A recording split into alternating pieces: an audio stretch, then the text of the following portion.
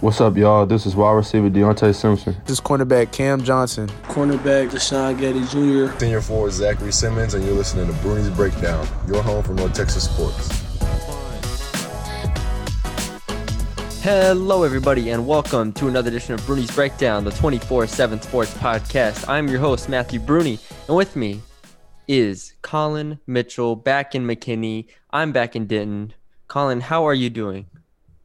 My body's still a little tired, from the drive, but I think we're okay. Yeah, I mean, it's been over 24 hours since we've gotten back, Colin. You should be okay by now. Okay, I just don't recover like you. You're just a lightweight. First of all, when I drive 10 of the 13 hours, you gotta give me some credit. Man, I knew I volunteered. I was like, hey, I can drive more. He's like, nope, I got it. Nope, I got it. I'm like, are you sure I can do it? Nope. And now look at him. Now he's rubbing it in my face. You were asleep. Yes, I was asleep. I was asleep for a long time. So basically, when we drove back, it was about, let's just say 4:30 Central Time. And I slept from 4:30 Central Time to 10, basically, in the car. After we slept for about 3 hours in the hotel. Because Colin wanted to leave early. That's another thing. That's your fault. So I wanted to leave early. So you can't get mad at me for not driving. I wanted to drive. Yeah. I don't understand that. No. I'm saying it's okay for me to be more tired than you if you slept not. more. It's not. No? Okay. Anyways, we're going to recap the 2020-2021 men's basketball season. What a season it was. Maybe look ahead a little bit. I don't know. Who knows?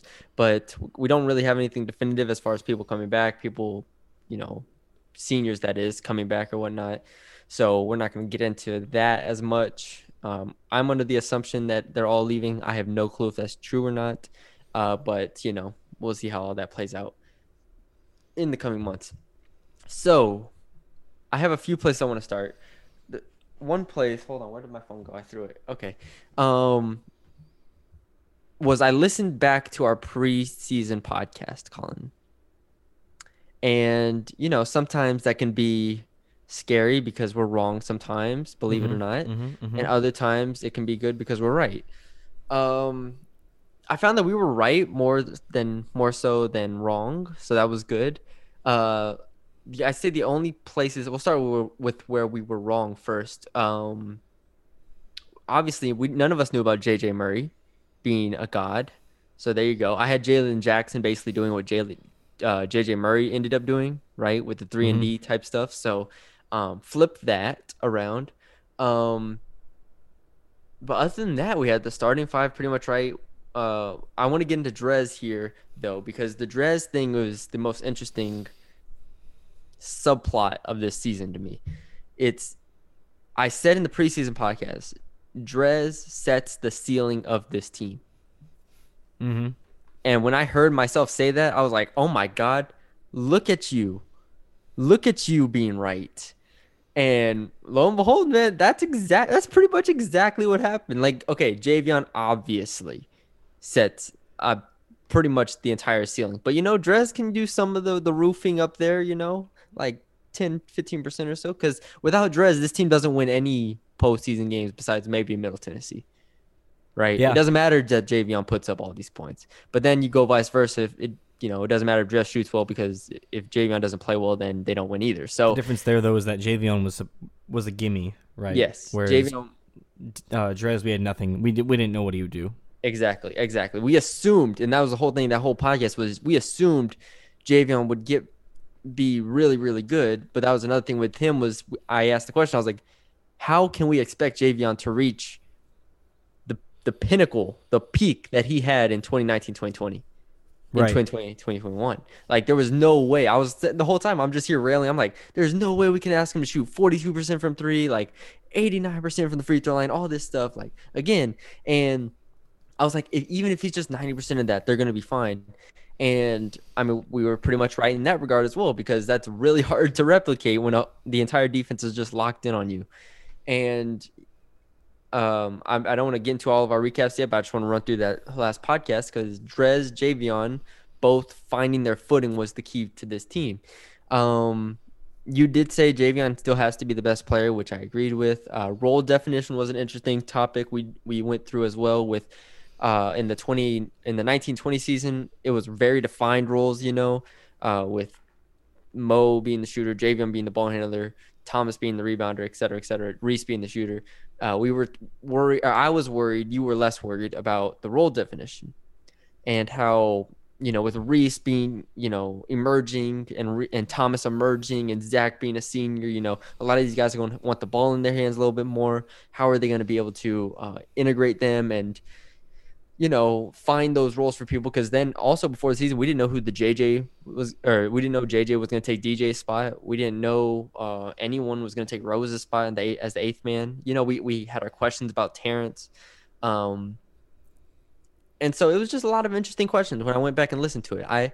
I'm happy that I did that. But I'm also glad that we were so thorough in our preview. Mm-hmm. And that's what I'm always proud of with our stuff, Colin. So good job to us. But let's get into this team here. Man, what a season it was. All right. So North Texas Mean Green finished the season 18-10, 9-5 in conference play. Had a chance to wrap up the West Division Championship in the last weekend of the season against UAB, but ended up getting swept, which really put them in a tough position going into the tournament because they didn't get a bye, and they just had zero momentum going into it. And so a lot of questions were being asked. They lost some really tough games to Marshall. They lost, both of those UAB games were pretty much blowouts from UAB's perspective. Yeah. UTSA early in the season was another tough one. La Tech was a tough one when Javion had a chance to tie it at the end. And then the non-conference season, they had Loyola Chicago, West Virginia, Mississippi State, and Arkansas as their losses. And they didn't really have an impressive win in the non-conference, if you remember that, right? They were easy wins, LSU, Alexandria, Houston Baptist, et cetera, et cetera. So we went in the conference not knowing much about this team, and that was really interesting. So can you think back to that non-conference slate? And I don't know how to ask this, but what were we thinking at that point, and how did that kind of shape this team? Well, I guess at the time, once the non-conference games ended, I think we were both under the impression that this team hadn't proved itself against anybody yet. We knew we thought Mississippi State was almost a disappointing loss in a way. Arkansas, they didn't look that impressive. Loyola Chicago, we thought there was a chance there. They only put up 47 points. And I think looking back now, though, it's a lot more impressive because when you see how these teams are doing in the tournament, how Mississippi State's doing just did in general. Loyola Chicago's now in the Sweet 16. Arkansas's in the Sweet 16. West Virginia lost to Syracuse in the round of 32. Right, yeah. Those teams made the tournament is my point. And I don't think... we knew those are good teams, but I don't think we thought they were good losses in a way at the time. And I think it kind of made it to where we were like, oh, okay, why isn't Javion doing what he needs to be doing? And why isn't this team doing what they need to be doing? But in hindsight, it's almost like this team did as good as they could have against teams like that. I don't know. I feel like we were some of the most level-headed people after those losses. And obviously we still panicked a little bit. I wish I would have listened to that Loyola podcast. I don't know, but I remember looking on message boards, talking to fans after that Loyola loss, and it was like the sky was falling. Well, I didn't mean that we thought that the team was awful. I just mean that we expected them, I guess, to be further along than they were at the time in terms of cohesion and especially offense. I think that was the big thing. We knew the defense was going to be there. We were more concerned about Javion not really having a groove after he'd already been in the system for a year. I don't think we were concerned about the team being good in conference. It was just how good could they end up being in conference. Yeah, no, that's a good point. So it was more so because remember in the preseason before the season even started, we were like, all right, this is the season that they get some of those big wins, right? This is the season that they win one of those games against whoever. Because I think you remember LSU was on the schedule. There were a couple games on schedule that we were like, okay, they can win these games. Arkansas, I was like, they could win because Arkansas has a completely new team after those guys got drafted. And so to see them lose those chances, because the whole thing in the non-conference was this team returned so much talent that this shouldn't be a year where they're where it's only conference tournament or bust. Right. This should be a year where you're vying for an at-large bid. And the only way to do that is to get one or two significant wins in non-conference season. Right, and I'm pretty sure I said they were going to beat Mississippi State and I think Arkansas at the time. Yeah, something like that. We both had high expectations for them coming in, so that's why those losses were so disappointing. Especially like the Mississippi State one. Mississippi State wasn't even very good, and they ended up finishing 8th out of 14 in the SEC, which isn't bad by any means. It's better than they were projected to do, but still at the time we were like, why are they not able to score? Like they should be farther along here. Like you said, Reese, Javion, especially early in the season, just was a shell of himself. Thomas Bell, you go down the list, and they still didn't have anybody stepping up because how can you expect Reuben Jones showed flashes, especially against the bad teams, but how can you expect Reuben Jones and those guys to come in and really give you a spark when the veterans aren't doing what they need to do? So in the non-conference season, it was disappointing. They go through that, and I think they ended 4-4 in or 5-4, no, 4-4 in non-conference play going into the UTSA series. In San Antonio, which they split. I was there for both of those games, and I remember the second game, it just kind of being the same thing. Javion couldn't score. They really struggled on offense late, and they couldn't get any stops. And so after that, then they beat the teams they were supposed to be, because at that point, if you remember, we were like, nobody's gonna sweep any series in Conference USA. Remember that? I kept saying best team in conference is gonna go 12-6. There's no way anyone's sweeping anybody in this year, and I was right for the first 3 weeks, but after that, then the good team started playing basketball. So then North Texas sweeps UTEP, sweeps Rice, splits La Tech. The La Tech series was obviously a very big series. It was, I don't want to say it was disheartening, but Louisiana Tech really showed that they're a legitimately good team. Oh, yeah. And that was the first punch in the mouth that they took in conference play, that you're like, oh no, like this team needs to get significantly better to win the conference. Yeah, on the defensive end more so too, because we saw Isaiah Crawford and Kenneth Lofton just destroy Zach and Thomas, and especially at the end of the game. And that was our real concern. Like, how are you going to let Isaiah Crawford come down on you 3 times knowing exactly what he's going to do and win the game for him? So that was where it was more like, this team is good, to where, okay, this team has to be a lot better in certain areas to even want to sniff conference championship. Yep. And because even if this is when their 3-point percentage started dipping just a little bit, and this was when they were only pretty much shooting well against bad teams, and so they shoot 6 of 22 in the game that they won against Louisiana Tech from 3. Thomas goes over 3, Javion over 2, Drez 2 for 5, Reese 2 for 6. And so we're here like, do they have enough shooting at this point to give Javion even space? Or if Javion gets going, which at the time, I think this was when I put out that list, all my rankings and stuff, because I was really high on Louisiana Tech, so that's why I had Louisiana Tech high in all those rankings. Do they have enough shooting to help Javion if Javion gets going? We knew that they could do on offense, like with Zach Simmons maybe and Thomas Bell, and Reese occasionally, but off the bench was really sparking them. Remember, Reuben and JJ started to emerge as really good players. Abu started to come around, especially in that UTEP series. All 3 of them played well. Terrence was still in the rotation at this point too. So you had some good depth. Then we move forward. They sweep Southern Miss convincingly twice.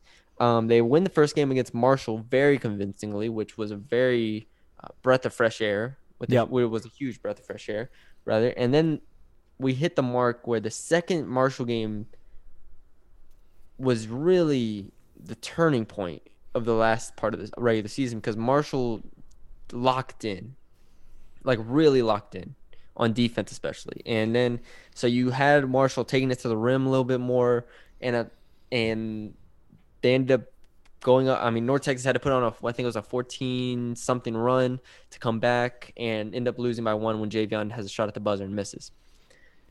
And that was the first concerning sign. But we both thought UAB, I remember going back and listening to it, the UAB series we both thought was either a sweep or a split at worst.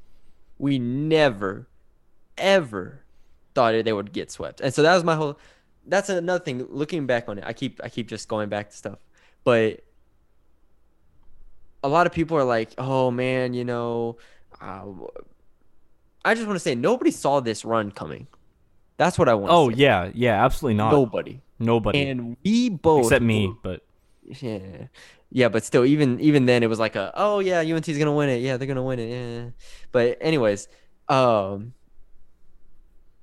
the UAB series, which we both thought they were gonna sweep, thought they were gonna win, so we're very high on them at this point. Still, regardless, they get swept by a UAB team that got swept by Louisiana Tech, and so we're here like, okay, UAB is a bad matchup. Louisiana Tech's a bad matchup. Western Kentucky's a bad matchup.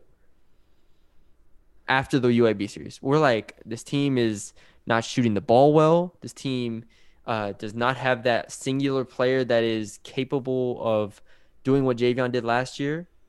Even though Javion had a good series against UAB, let me check the stats. Second game, he had 19 points. I think both those games he had about 19, 20 points and 5 assists. So he was good, but then you get to the point where, again, those starters are playing 40 minutes per game. And so we're like, all right, not only are these starters having to play 40 minutes, but they're not shooting the ball well. And to be frank, they're not even really defending very well because UAB dropped 65 twice on them. Yeah.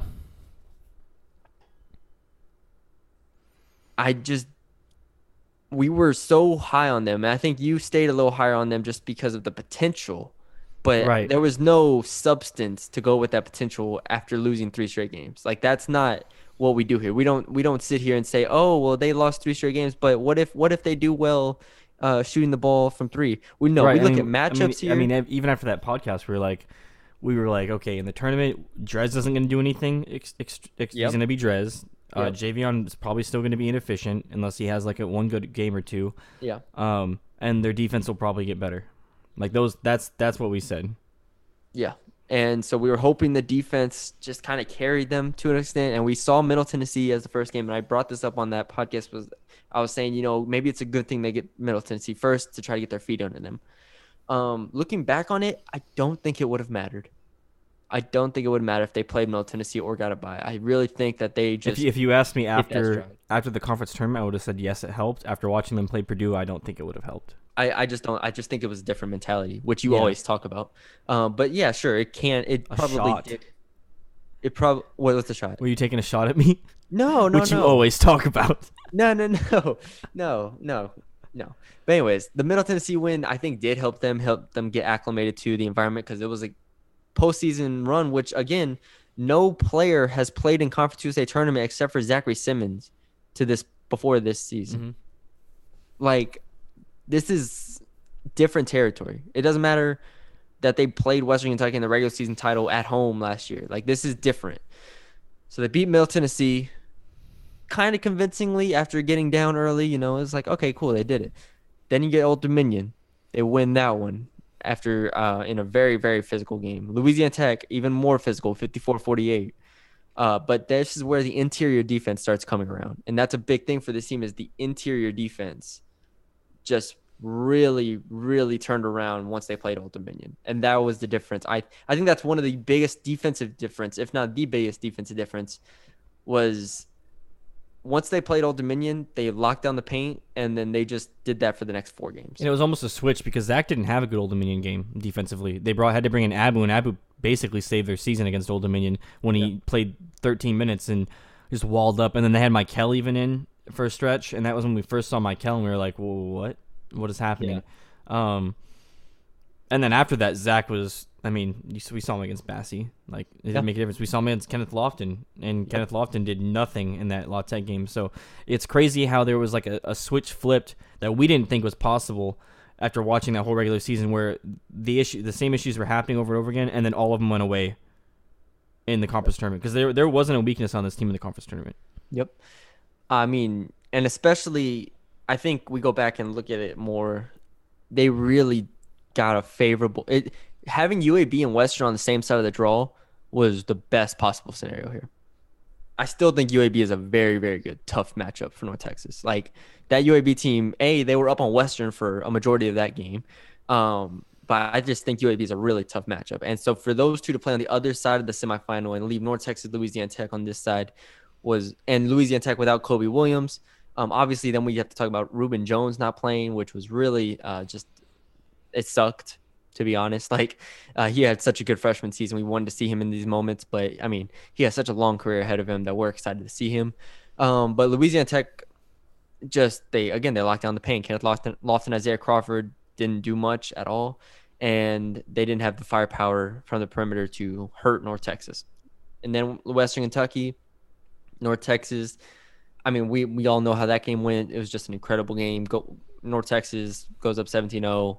Western comes back. North Texas outscores them by 7 in the final 3 minutes to force overtime and win in overtime. And then we go to Purdue, which is still fresh on everybody's minds here. Just the win in the Grant McCasland era, which is crazy because the Western Kentucky win could have easily been the win in the Grant McCasland era. But now he has 2 wins over Western Kentucky for championships, and he has 1 NCAA tournament win. Yeah. Like, that's absurd. That is absurd. Especially when it's never been done before in terms of the Purdue game. And then on top of that, you play 4 games in 4 days to be a team that's been favored all year to win it because they have an NBA player. They have returning Josh Anderson and Tavion Holland. I mean, they had the whole thing. This is their year, right? Yep. And I even said that if Western gets to that game, they're going to use all the hate they've been getting the last 3 years for underperforming expectations, and they would use that to will themselves to a game to win that game. And I mean, at the end of the day, it was North Texas who decided to will themselves over. Yeah, and so I had my bracket torn up by Ren Baker, and so then the rest is history. The confetti falls, and it's just an incredible scene at that point. Then we get to the Purdue game, and this is where I'm most proud of us, Colin. Very proud of us here. You watched like 2 games of Purdue. I watched 3 games of Purdue, and man, I guess our basketball savvy just really is just on another level, because how in the world, Colin, can we perfectly predict what's going to happen in that game against North Texas and Purdue? I don't know, but still, North Texas beats Purdue in overtime 78-69 after leading for 40 minutes. And if you want to go listen to our podcast, which I'm assuming most of y'all did, it's a 25-minute podcast where we say not an upset. That's the title of it. And what a podcast. I listened to that actually this morning. So go check that out if you haven't already. And then they play Villanova, and Villanova shoots the lights out and buries North Texas. Nothing really they could do about that. Even if Villanova didn't shoot the ball well, it would have been a way more interesting game. I still think they would have had trouble because Villanova's defense was very, very good. Not only that, there would have been different things on offense that they would have done. Like they would have posted up like they did against Reese, 3 or 4 times. And they were versatile. Right, yeah, they just didn't have to do those things because they were just shooting lights out, which is insane to watch. But hey, you get that 21-13 lead was almost the icing on the cake to the Purdue game. So yes, exactly. That's just end the season right there. 21-13 over Villanova in the round of 32 in the NCAA tournament. But man, that's the season from top to bottom, and we are thankful to be able. I said this on the post game podcast. I mean, we're thankful to be able to cover them, and thankful that they were able to put together this type of season because it made it a lot of fun to cover. Like, whew, man, that is an incredible year. And with so many seniors and experienced dudes on this team, and for us to have covered them for so long, that it feels fulfilling for them. Like, I feel fulfilled for them. Like, I can only imagine the feeling that they have at this point after what they've been through. Like, to have the season cut short in 2019-20, to go through all the COVID stuff and to have games canceled, pick back up. Remember, they're supposed to play like Oklahoma State and stuff like that in the preseason. So all credit to this coaching staff. And, man, I'm excited for the future. But before we get to the future, let's go player by player here. Okay. Let's talk about whether they underachieved, overachieved, or properly achieved. Okay. And let's just go in terms of minutes played. Javion Hamlin, man. Do you think he overachieved, underachieved? He was first team all conference. If you remember, like I said, in the preview podcast, we both said it's going to be very tough for him to replicate his success from the past season. So with that being said, do you think he underachieved, overachieved, or properly achieved? Overachieved. They won against Purdue. That's it. And he scored 25 against Villanova. Now, if they didn't do that, then you'd probably say properly achieved just because if they didn't win the Purdue game, I should say, because it was expected of them to win the conference tournament. But yeah, I mean, he absolutely dominated in Purdue, and he was the best player on the court in Purdue, and he was one of the best players on the court against Villanova despite their loss. So, I mean, that's all you could ask for. You can wipe away the rest of the season right there for all the things that he didn't do against UTSA or UAB, because those games at the end of the day didn't matter. I'm gonna say that he properly. Here we go. Here we go. Exactly where okay. So like I said in the beginning, there was no way he was shooting 42% from three this year. There was no way he was shooting 50+% from the field just because of the attention defenses gave him. So I give him a little leeway there. He ended the season shooting about 44% from the field, 38% from three, which is just tremendous. 88% from the free throw line. Like, we don't need to go through his stats. We know how good he is. I'm really interested did we get the end of the year Javion Hamlet early in the season, what this season looks like. What do you mean? If we get the Javion Hamlet that came to life, let's just stay at the start of the UAB series when he started averaging pretty much 19 a game. Mm-hmm. If we get that Javion Hamlet for Mississippi State, he showed flashes for West Virginia, but let's say Loyola Chicago, et cetera, et cetera. I'm really interested to see how this season goes, because I really think he's good enough, he's great enough of a player to have carried them to wins in non-conference season. Okay, but what does that lead to? It could have led to a higher seed. That's true. Could have led to an automatic berth. It could have led to a lot of different things. Now, but why compare him to something that could have happened compared to what? That's what we've done this entire season, though. We've compared him to what he expects of himself. We compared him to what he already has done. To what he's already done. And that's what I'm saying. If he was what he was in 2019-20 and he just continued that throughout this entire season, this team is probably a 10 seed in the tournament. Like, you said it like that. I guess when you think about it that way, I mean, damn. I'm just saying, and this is not come on now. We're comparing great to all-time great. Like, this isn't a bash or anything. But I think he properly achieved, because this is what I expected from him. I expected him to be great like this. Fair. I expected him to be, in fact, I expected him to be even better. I expected him to be like this for the entire season. And he'll tell you himself he was not this for the entire season. So I think he performed right up to par. He performed overachieved when it mattered most, which is what he's been doing his entire career at North Texas. And so, man, he just had an amazing year. Amazing year. And he was the MVP of this team by far. We always do MVP. He was the MVP of this team again. Yeah. And what a career. What a career for Javion Hamlet. And all respect to him, and just, goddamn, what a season. All right. Anything else on him? No. All right. James Reese. Mm. This is an interesting case here. This is a tough one. Go ahead. Because his defense was tremendous this year. Obviously, always guarding the. All right, let me read his stats while you simmer. 42% from the field, 34% from three, 77% from the free throw line, 4.3 rebounds, about 1.5 assists per game, and almost 2 steals a game. Also, I'm gonna say underachieved. Mostly because I think there was a lot of hype for a jump that we were supposed to see. To where he wasn't just a spot-up shooter, and he averaged 11 points per game as well. Yeah, which he wasn't at times. We saw him do dribble pull-ups, but that was mostly when the offense was struggling. It wasn't necessarily a go-to thing for him. And then in times where it mattered for threes, in certain aspects of certain games, he didn't hit threes. And I think that was our main gripe on him this season was, when are you going to not go 3 of 9 from 3 or something like that? You know what I mean? Obviously he hit threes, he hit some big threes, but he wasn't the go-to sniper that DJ was, for example, or that he even was last year. And I think that if you have that on this team, it's a lot more helpful. Yeah. So, and it's hard, man. It's hard to critique anything about this team after, right? Because they are so great as a team. And because of what they've accomplished. But like you said, I guess to your point about Javion, is comparing to them what they're capable of. Yeah. It's the same thing. Like, we know that Reese can go, 6 to 10 from 3. Yeah. And so it's not looking at what this team has accomplished as a team, because what they've accomplished as a team is historically great. Right. The best.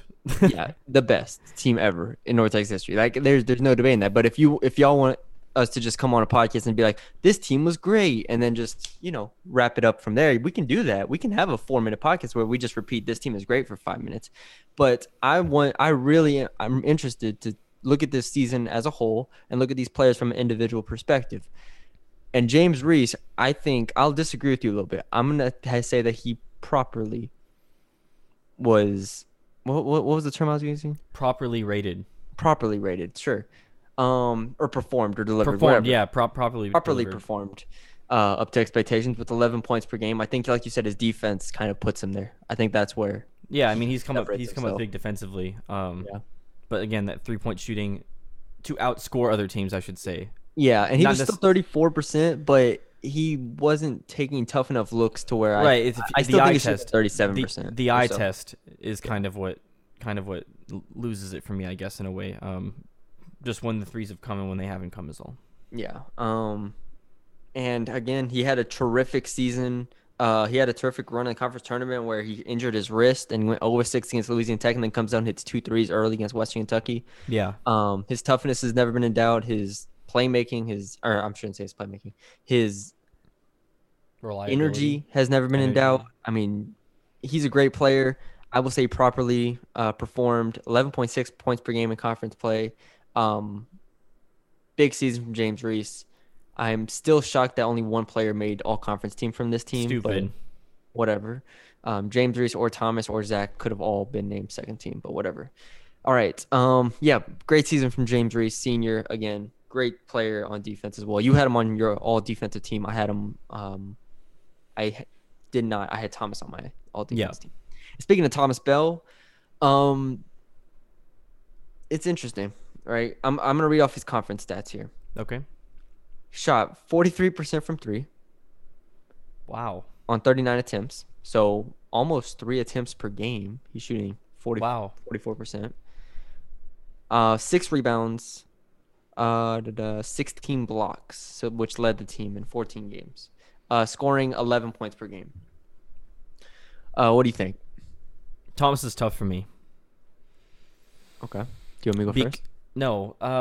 I only say he's tough because he was super inconsistent at times in certain aspects of his game. Like, he came up big when you weren't really expecting it, and he didn't come up big when you thought he was going to do it.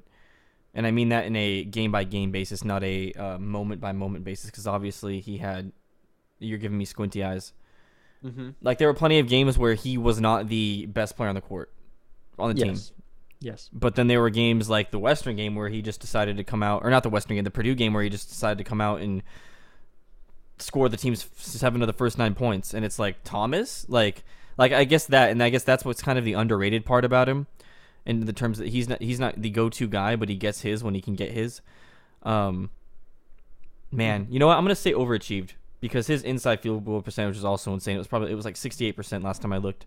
Mm-hmm. I'm gonna say overachieved because his defense was tremendous. I mean, he had a huge block against Purdue, the huge 3 against Western to bring them back, and Purdue in overtime. So yeah, I'll go overachieved. I will agree. I think he overachieved. Man, he was the most underrated player for this team the entire season. I've said it before. I'll say it again. I'll continue to sing his praises because he is the glue that put this team together on defense. Just his versatility, the way he can block shots, the way he can get out on the perimeter, the way he was able to shoot the ball, even though he had a couple rough games in the season against La Tech and Western, and then Purdue.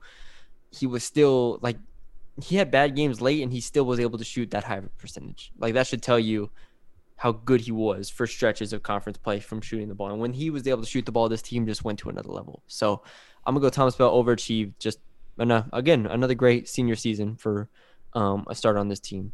Now let's go to Zachary Simmons. He averaged 10.6 points per game, averaged 2.4 assists per game, which was second. 11 blocks in conference play. What else? 74% from the free throw line. Remember when he was shooting in the 50s? Man, we've come a long way. And yeah, 70% almost in conference play, 69% in conference play, Colin. Do you think he overachieved, underachieved, or properly achieved. Properly achieved.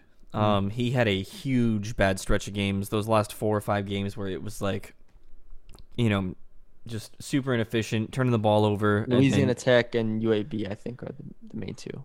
Yeah, those are the main series. But he wasn't like the Zach of, I guess, last year, whatever you want to call it.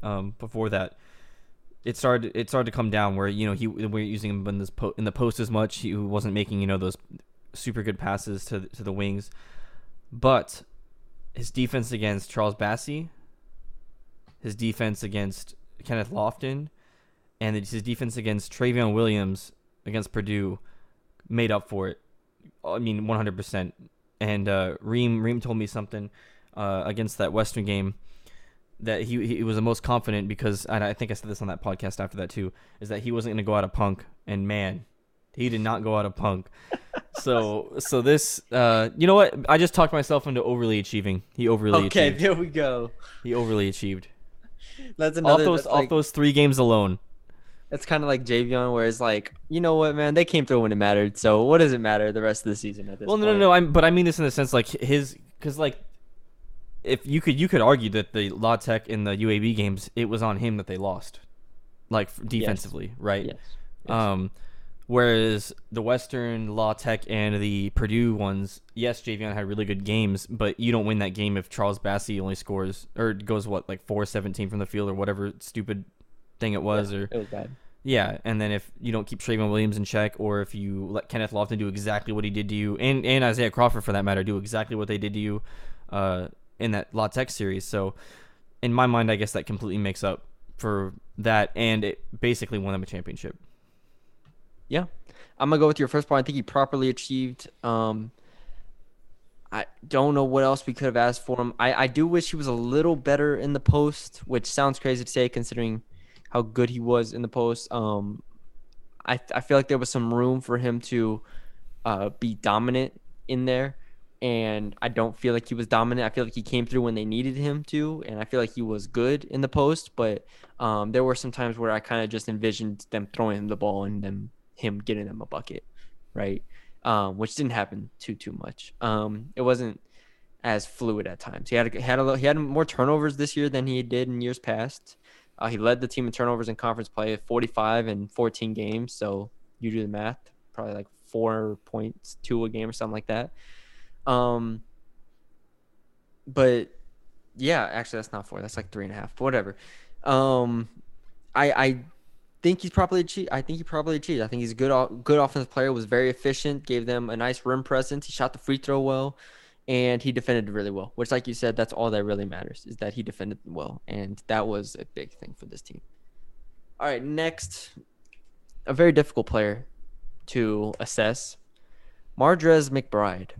Now, like I said already, Mardrez McBride, or like we've said on this podcast, really. Mardrez McBride in conference play shot 29% from 3, 37% from the field, averaged 5.6 points per game, 1.7 rebounds, 1.2 assists. Played 21 minutes a game basically. If you remember, and I don't want to influence your decision at all, but if you remember, there were stretches where he wouldn't even play 20 minutes per game. Oh no, I remember. I'm looking at it right now. UTEP 19.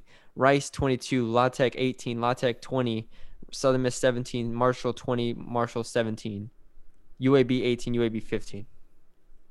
Those are minutes played. So I'll go first here. Wow. Man, dude. Actually, I'll let you go first because I don't know what I'm going to say. Oh, I already know what I'm going to say. Underachieved. Completely underachieved. Sorry, Drez. Yes, you came up huge in the Purdue game and huge in the Western game. You became a completely different player once you got the fro. It does not make up for what we got in conference play. I'm sorry. And even before that, like, completely different looking player in the tournament and I guess the NCAA tournament. And whatever it was, it worked that flipped that switch. But, man, it was awful. I mean, JJ, he was basically a poor man's JJ for half the season. He was. Yeah. And he couldn't get to the paint. You know, it made Javion to where he was the only player that could get to the paint. JJ got to the paint more than he did in the conference season. Yeah. But like I said, he turned it back around, and that's, I guess, all that matters at this point. But man, during the conference season, underachieved, completely underachieved. Nothing could make up for it. And we always have this discussion with junior college players. McCasland talks about it all the time. That it does take players like this a while to get adjusted, right? However, that still does not excuse the fact that what happened, right? Right. Like, not only that, he even had drop-offs from other games where he's shooting really good from three, and then all of a sudden can't hit it. It wasn't consistent. It wasn't consistent. Like all we asked for, was like 7 points a game at shooting like a 33% clip would have been nice. And he didn't, come up to that standard. But again, it is hard for junior college players to get adjusted, so I give him that line. I'm going to say he properly achieved, even though there were stretches of No, stop. How can you say he properly achieved when he came in to replace Mo? Yes, and he didn't get to the basket. Mo got to the basket more than he did. Yes, you're right. And he shot worse than Mo. He defended better than Mo. He was brought in to do what Mo did better. He defended better than Mo. You can defend better than the JJ can defend better than Mo. You're right. Jalen defends better than Mo. You're right. Okay. So how are you gonna say he properly achieved? No, this is the only one I'm picking a bone with you on. I'm just giving him credit. I'm giving him credit for you're gonna give everyone properly achieved, aren't you? You don't have a single what I've done so far? I think that's what I've done. Yeah, you don't have a single underachieved. You're too scared.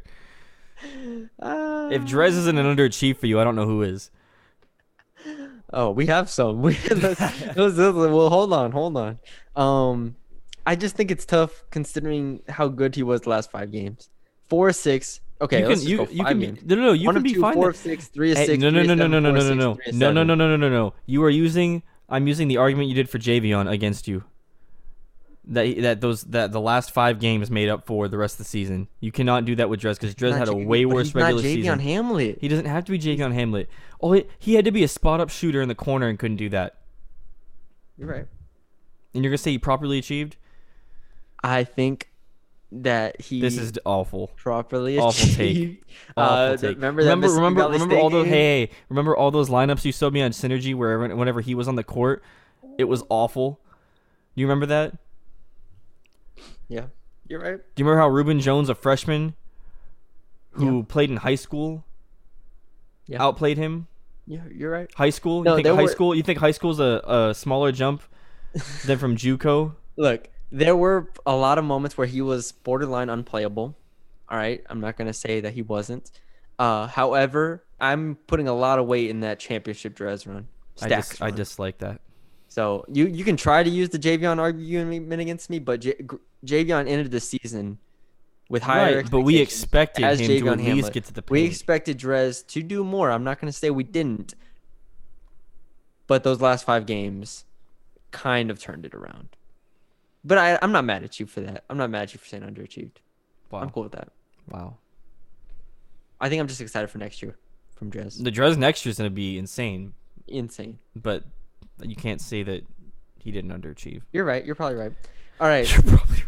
Wow. Here we go. Next up is Reuben Jones, freshman, as we all know, injured. Like I said, got injured late in the season.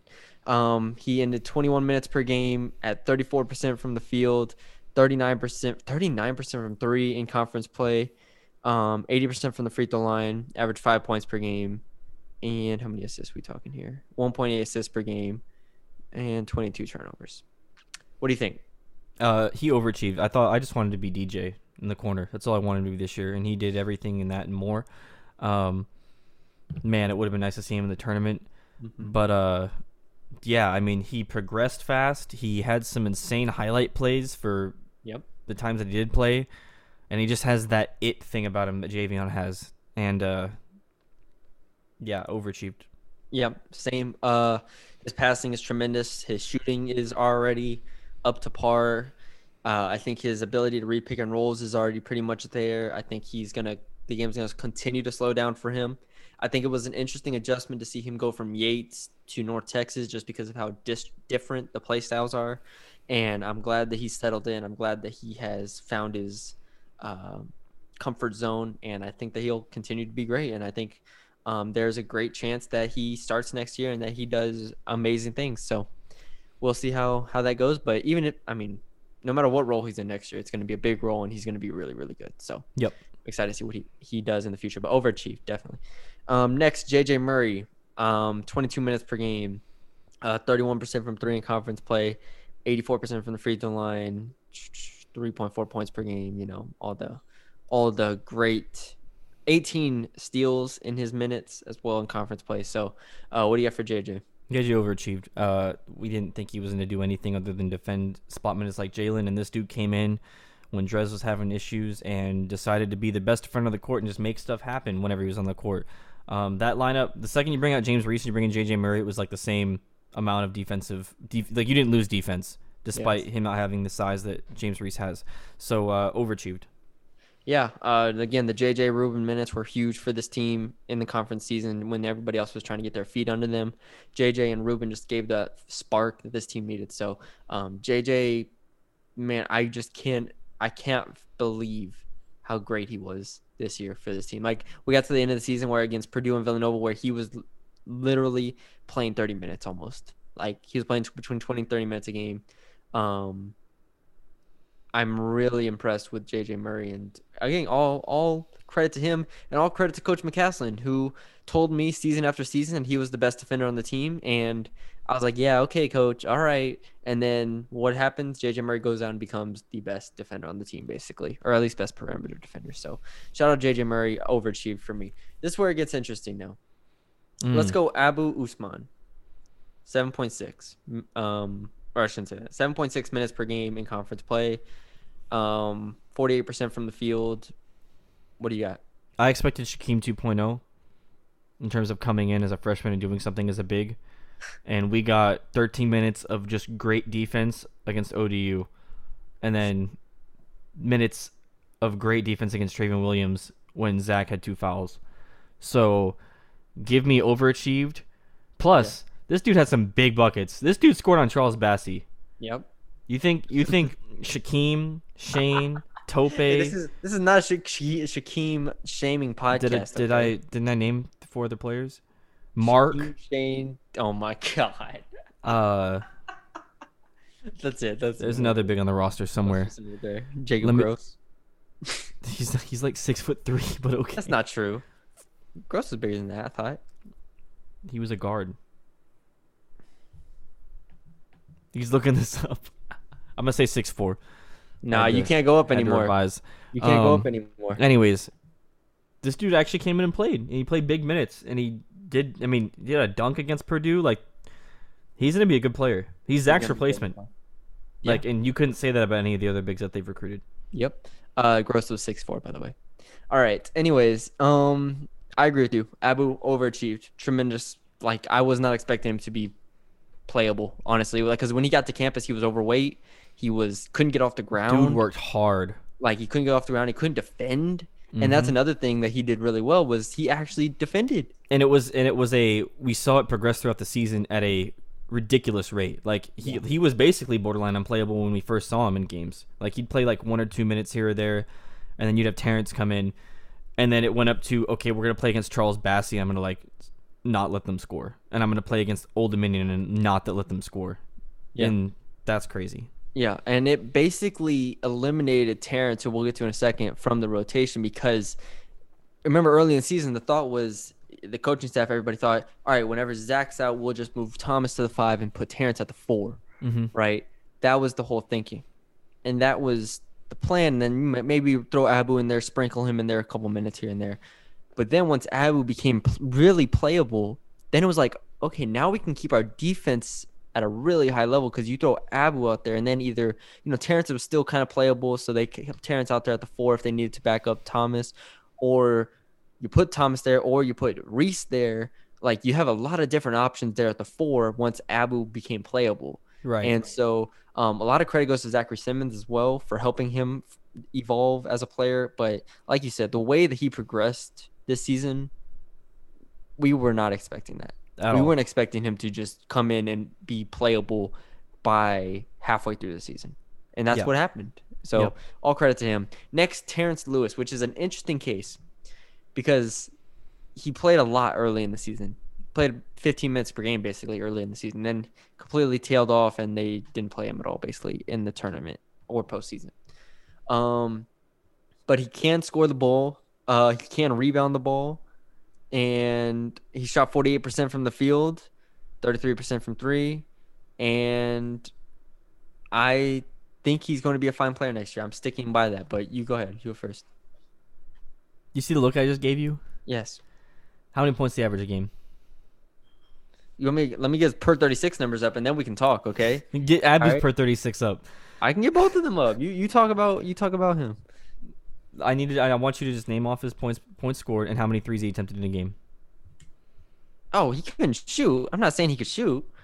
I just didn't want to be misleading here on this podcast. That's all. Okay. First of all, I got it. Here, let me go. Per 40 minutes, I'll just go full season. Per 40 minutes. Terrence Lewis averaged the second most points per 40 minutes on the team. 25.5 points per 40 minutes. 25.5 points. Right behind him is Larry Weiss at 23.2 minutes, 23.2 points. Guess who's last in this category in points per 40 minutes? Javion? No. I was only going to say that just because he played more. He played so much. Last. Zach? No. One more guess. It's a guard. JJ? It is JJ Murray. Averaged 8.7 points. Oh, this is per 100 possessions. Per 100 possessions. So there you go. I'm sorry. Per 40 minutes, Terrence was still second at 16.6 points per game. Per 40 minutes. 25 points per 40 minutes. Just play this dude. No, listen, man. No knock on Terrence here. Dude was supposed to bring it. He had to come in and replace Dangu. Obviously, huge, order, especially when he's not as tall. But offensively, man, he just wasn't there. In my opinion, I think defense was the bigger problem. Defense. Defensively, I don't think it was problem. offense. I think it was offense. But if you can't play offense, there's no reason to have you on the court anyways. If you can't play defense, that's similar to how Drez just put JJ out there and you get the same thing except better. Yeah, but sorry, what? No, go ahead. And when he was on the court, stuff just didn't happen. I mean, stuff did happen when he was on the court with Ruben and JJ. He just had to be on the court with the right people. I think that's a product more offensively. of Ruben. I completely disagree with you. I think offensively he's a fine player. I think he has good touch around the rim. I think he can go up for dunks occasionally. I think he can stretch the floor occasionally. And I think next year he's going to be pretty good. Defensively is where I had the problem with him. Defensively, I don't think he is playable at the 4 at the moment. He's definitely not playable at the 5. But he's just not even close to what Dang or Thomas did. And that's tough because he didn't feel like he fit with his team defensively. Yeah. Because at the forward position, they're used to being so big at the 4 and 5 that to play Terrence there, it was just like, what does he do? He's not James Reese, and he's not Thomas Bell, and he's not Dangu. So when we just sit here and we're like, okay, well, what does he do on defense? It's like he can't guard the perimeter, he can't guard the inside. So it was a tough adjustment for him. But I think that was his downfall more so than anything. So I'm gonna push back a little bit on the Terrence. I'm gonna say he underachieved. All right. Okay. I'm gonna say he underachieved. My head in my hands for a second. I'm gonna say he underachieved, but I think next year there's room for him to become a viable player. So, all right. Next we'll go Jalen Jackson. Yeah, I'm gonna say underachieved. Oh, you just skipped. This is the first one you skipped. You have some slight. They don't have any. There's no stats, man. What do you want me to say? He was 1 of 6 from the field in conference play. 1 of 6 from the field. Played 45 minutes. Like, I don't know what you want me to say here. Listen, man. Jalen. Sorry. J-Jack. He is exactly the same player as he was when he got here. I kind of agree. But I was kind of also excited that Jalen could progress. I think if JJ didn't play, I do think there's a world where Jalen Jackson plays significant minutes and isn't bad. Like I just don't think. Look, I don't think there's room on this team for two small guards to back up Javion Hamlin. No, for sure. So but like when he was on the court, once JJ Murray stepped up and was A, 4 years older than him basically, and B, or at least 4 years older, because I know Jalen's old, but still, JJ Murray comes in with all this experience, all this strength, and shooting prowess, and just more comfort on offense. So once that happened, then Jalen was done. Jalen needs to look at JJ Murray and be like, how do I get there next year? Because if he can become as good as JJ Murray was next year, then we're talking. If not, then I have a hard time seeing him playing next year, because there's going to be a slew of transfers, and we'll get into this later. But Jalen needs to take a massive step forward. So I'm kind of agreeing with you. He didn't progress enough. The thing is, but also, sorry, JJ Murray breaking onto the scene eliminated the room for him to really break out, right? Because even if he was just as good as JJ, or if he was slightly below JJ, they're not going to play him still, because they're not going to play, two small guards there. But see, especially with Ruben. Like, I don't see how Jalen can play without the ball in his hands. He can shoot the ball better. Simple. Right, but I don't think that JJ happens. just did it. JJ play doesn't exactly like JJ. But JJ isn't the JJ. What I'm saying is like off ball, like movement wise, like. Yes, JJ is a smart cutter. JJ is right, exactly. I don't see Jalen as that. Okay, no, that's what he has all off season to work on. Look at JJ, see exactly what JJ did, and do that. Then he can be JJ. Be JJ Murray. Wear the undershirt. Without the Murray, he'll just be JJ. Yeah. J-Jack is now JJ. J-Jack. All right. No, just JJ. See what JJ did and do that. See what DJ Draper did and do that. Those are your guys. Shoot 54% from 3. Those are your dudes. Go get in the gym, get your 3-point shot right. That might be first and foremost. And B, learn how to move off the ball and continue to be an incredible defender. So I'm obviously Jalen underachieved, but I'm confident that there is a way that he can break out next year. Okay. All right, next, Michael Robinson. This is interesting because he basically didn't play at all the entire season except for when it mattered. So, good luck. We thought he was in a red shirt, so overachieved. There you go. Yeah, but then I guess there's no red shirting really. So. Right, but we thought he was in a red shirt because we didn't think he had a place on this team. Yeah. So I will say he overachieved because he was able to carve himself out of place. Yeah, and he showed potential. He did. So there you go. Last but not least, Larry Weiss. Gone but not forgotten. Obviously transferred early in the season at this point. Man, I was kind of high on him to a degree. I thought that he could kind of help this team. He was talented. I have a lot of people around the team, and a lot of my connections with the team told me how good he was, and I just kept taking their word for it. I was like, okay, cool. Larry's gonna do something next year, and it didn't really work out. We kind of discussed it on the preview podcast as well that I went and listened to. It's like, what could we expect Larry to do, because he has to have the ball in his hands. So right, Ruben just basically took that away from him. Exactly, and Ruben is better than Larry. So, yeah, best of luck to Larry in his future endeavors. But I wanted to also. Do we know where he's going? Like, did he already go somewhere? He might have. I honestly don't remember. I don't think I follow him. But yeah, shout out to Larry Wise. Okay. Mm-hmm. Which player do you think takes the biggest leap to next year? Biggest leap. This is kind of tough. Is it Abu? I'll go first. I think it's Abu. I think Abu is the starting caliber center. I don't know if he will start. I don't know if they'll bring anybody in. And this is what I want to get into. A lot of people are telling me the starting lineup next year is going to be Ruben, Drez. Who was it? It was Ruben, Drez. Some with Michael, Abu. Like, those four are going to start next year, something like that.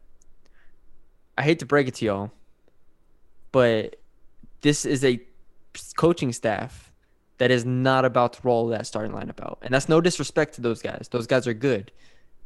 But this coaching staff is about to go get transfer portal players and junior college players. They already have 3 freshmen lined up that are all very good, right? So we're not worried about freshmen at this point. I think we said that, there were 5 seniors on this team, and then you had Larry Leaf, so you had 6 scholarships. You have 6 scholarships, let's just say, to work with, and you fill 3 of them with freshmen. The other 3, I think there's no doubt in my mind, are filled with transfers of some sort. And they have to be starters. And in terms of what they are expected to be when they come in. Yeah, whether they do start or not, I don't know. Because if Drez plays really well, then right, like they can get outplayed, obviously. But. Yeah, but I think there's a world in which only Drez starts next year. I completely agree. I think that this team next year, transfer talent pending, based on the past, that this team is going to be extremely deep next year. That's interesting. That's an interesting point. But you also brought up the concern of Grant McCasland and the coaching staff have to find the next Javion Hamlin. Oh, yeah, I said it in the car on the way back from Nova. You did. I was kind of asleep, but I was awake. I don't think you pulled out something like that on me in a long time, where I've said something off air from that long ago. So that's 13-hour drive away. And so, but that is a good point. Like, you have to find your next Javion. Like, championships aren't won off of good players. You have to have a player with a great, thing about him. It's not a skill. It can be the whatever you want to call it. Javion obviously had that because they still won games. Like, the best way to describe it is whenever they played Old Dominion and he was awful from the field, but he played great. Yes. You know what I mean? And which player can do that right now on their team? Nobody. And I don't think there's a problem saying that. Now, the only player currently on the roster that I think could have that is Ruben. Yeah. But that needs to be seen. We need to see if Ruben can because that's a big, big, big step forward. No, it is. But it's a necessary step for a team wanting to make championship. It doesn't have to be Ruben, but it has to be a player. I really just, assuming all the seniors are gone, which we don't know, we have no idea. Let's assume. Yeah, like you said. Let's assume. I don't see a world in which this coaching staff doesn't bring in a lead guard and a center. No, or at the very least, like a Dangu, versatile 4-5 type guy. Like, right? I think that is given, and then you fill in the rest there. Then you go either wing, probably, or just maybe another big. There's a lot of different options there. But that's I do want to tell fans. I just want to be like, this is not just because these seniors leave. Doesn't mean that who's on the roster right now is going to start next year. The starting lineup is not going to be Ruben Jones, Mardrez McBride, Michael Robinson, Terrence Lewis, and Abu Usman. That's not the starting lineup next year. I promise you. 100% promise you that's not the starting lineup. And that's not a shot to those guys because, like I said, I think all 5 of them could be really – I'm actually super high on Michael as well, actually. That might be my breakout candidate. I've told you this before. Michael's legit. There's a reason Minnesota recruited him. Like, physically, he's already there almost. He just needs to get right. He just needs to round out. We saw it at the end of the season. Yeah, the physicality part. And I was saying Michael even before he got playing time. Like I didn't think he should have been playing. I think it was like the first game of the season. You were like, this dude he's gonna be dude. And I was like, why? You said just look at him. Just look at him dunk. Yeah. Look at him in the layup lines. Like, okay, that dude looks a little different from everybody else on this team. So, anyways, yeah, I'm just saying, be patient. We'll have you with all the recruiting scoops. Don't worry about that. But I'm very excited for this offseason to see what this team does, to see as they chase a 3rd straight conference championship, Colin. Think about it. They're going for the 3-peat. That'd be tough. The Pistons couldn't do it. The Spurs couldn't do it. They couldn't even – those teams couldn't even win 2 in a row. Incredible. But – we will see. Again, tremendous season. I feel like there's so many different parts in this that are going to be kind of taken out of context or whatever. That's like, okay. Let them. You didn't give them enough credit. They won the championship. Again, if you want to listen to a podcast where we just repeat, this team is great for 5 minutes, smash the like button and we'll do it. We'll do it. You know what? If you just want to hear us say this team is great for 5 minutes on repeat, we'll do it. We'll just loop it. But let us know. Let us know what you think. This team is great. Let us know what you think. What players overachieved, underachieved, properly achieved. Be honest with yourself because that's the only way we get anywhere. Wow, life advice. That's the only way you get anywhere. But anyways, yeah, thank you for joining us. Subscribe to Mean Green 24/7. Subscribe to Bruni's Breakdown Podcast on Apple, on SoundCloud. Leave us a 5-star rating and review. We're still at 49 reviews. Damn it! Leave us one more review, please, and thank you. Also, we hate Barstool here, so anybody who likes Barstool stealing my stuff, listen, man. Yeah, we don't rock with you. We don't do it. Nope. Anyways, what else? Follow Colin on Twitter at CJH Mitchell, me on Twitter at Matthew Bruni _ and Mean Green 24/7 at Mean Green 24/7. Thank you all for joining us, and North Texas are still the champs.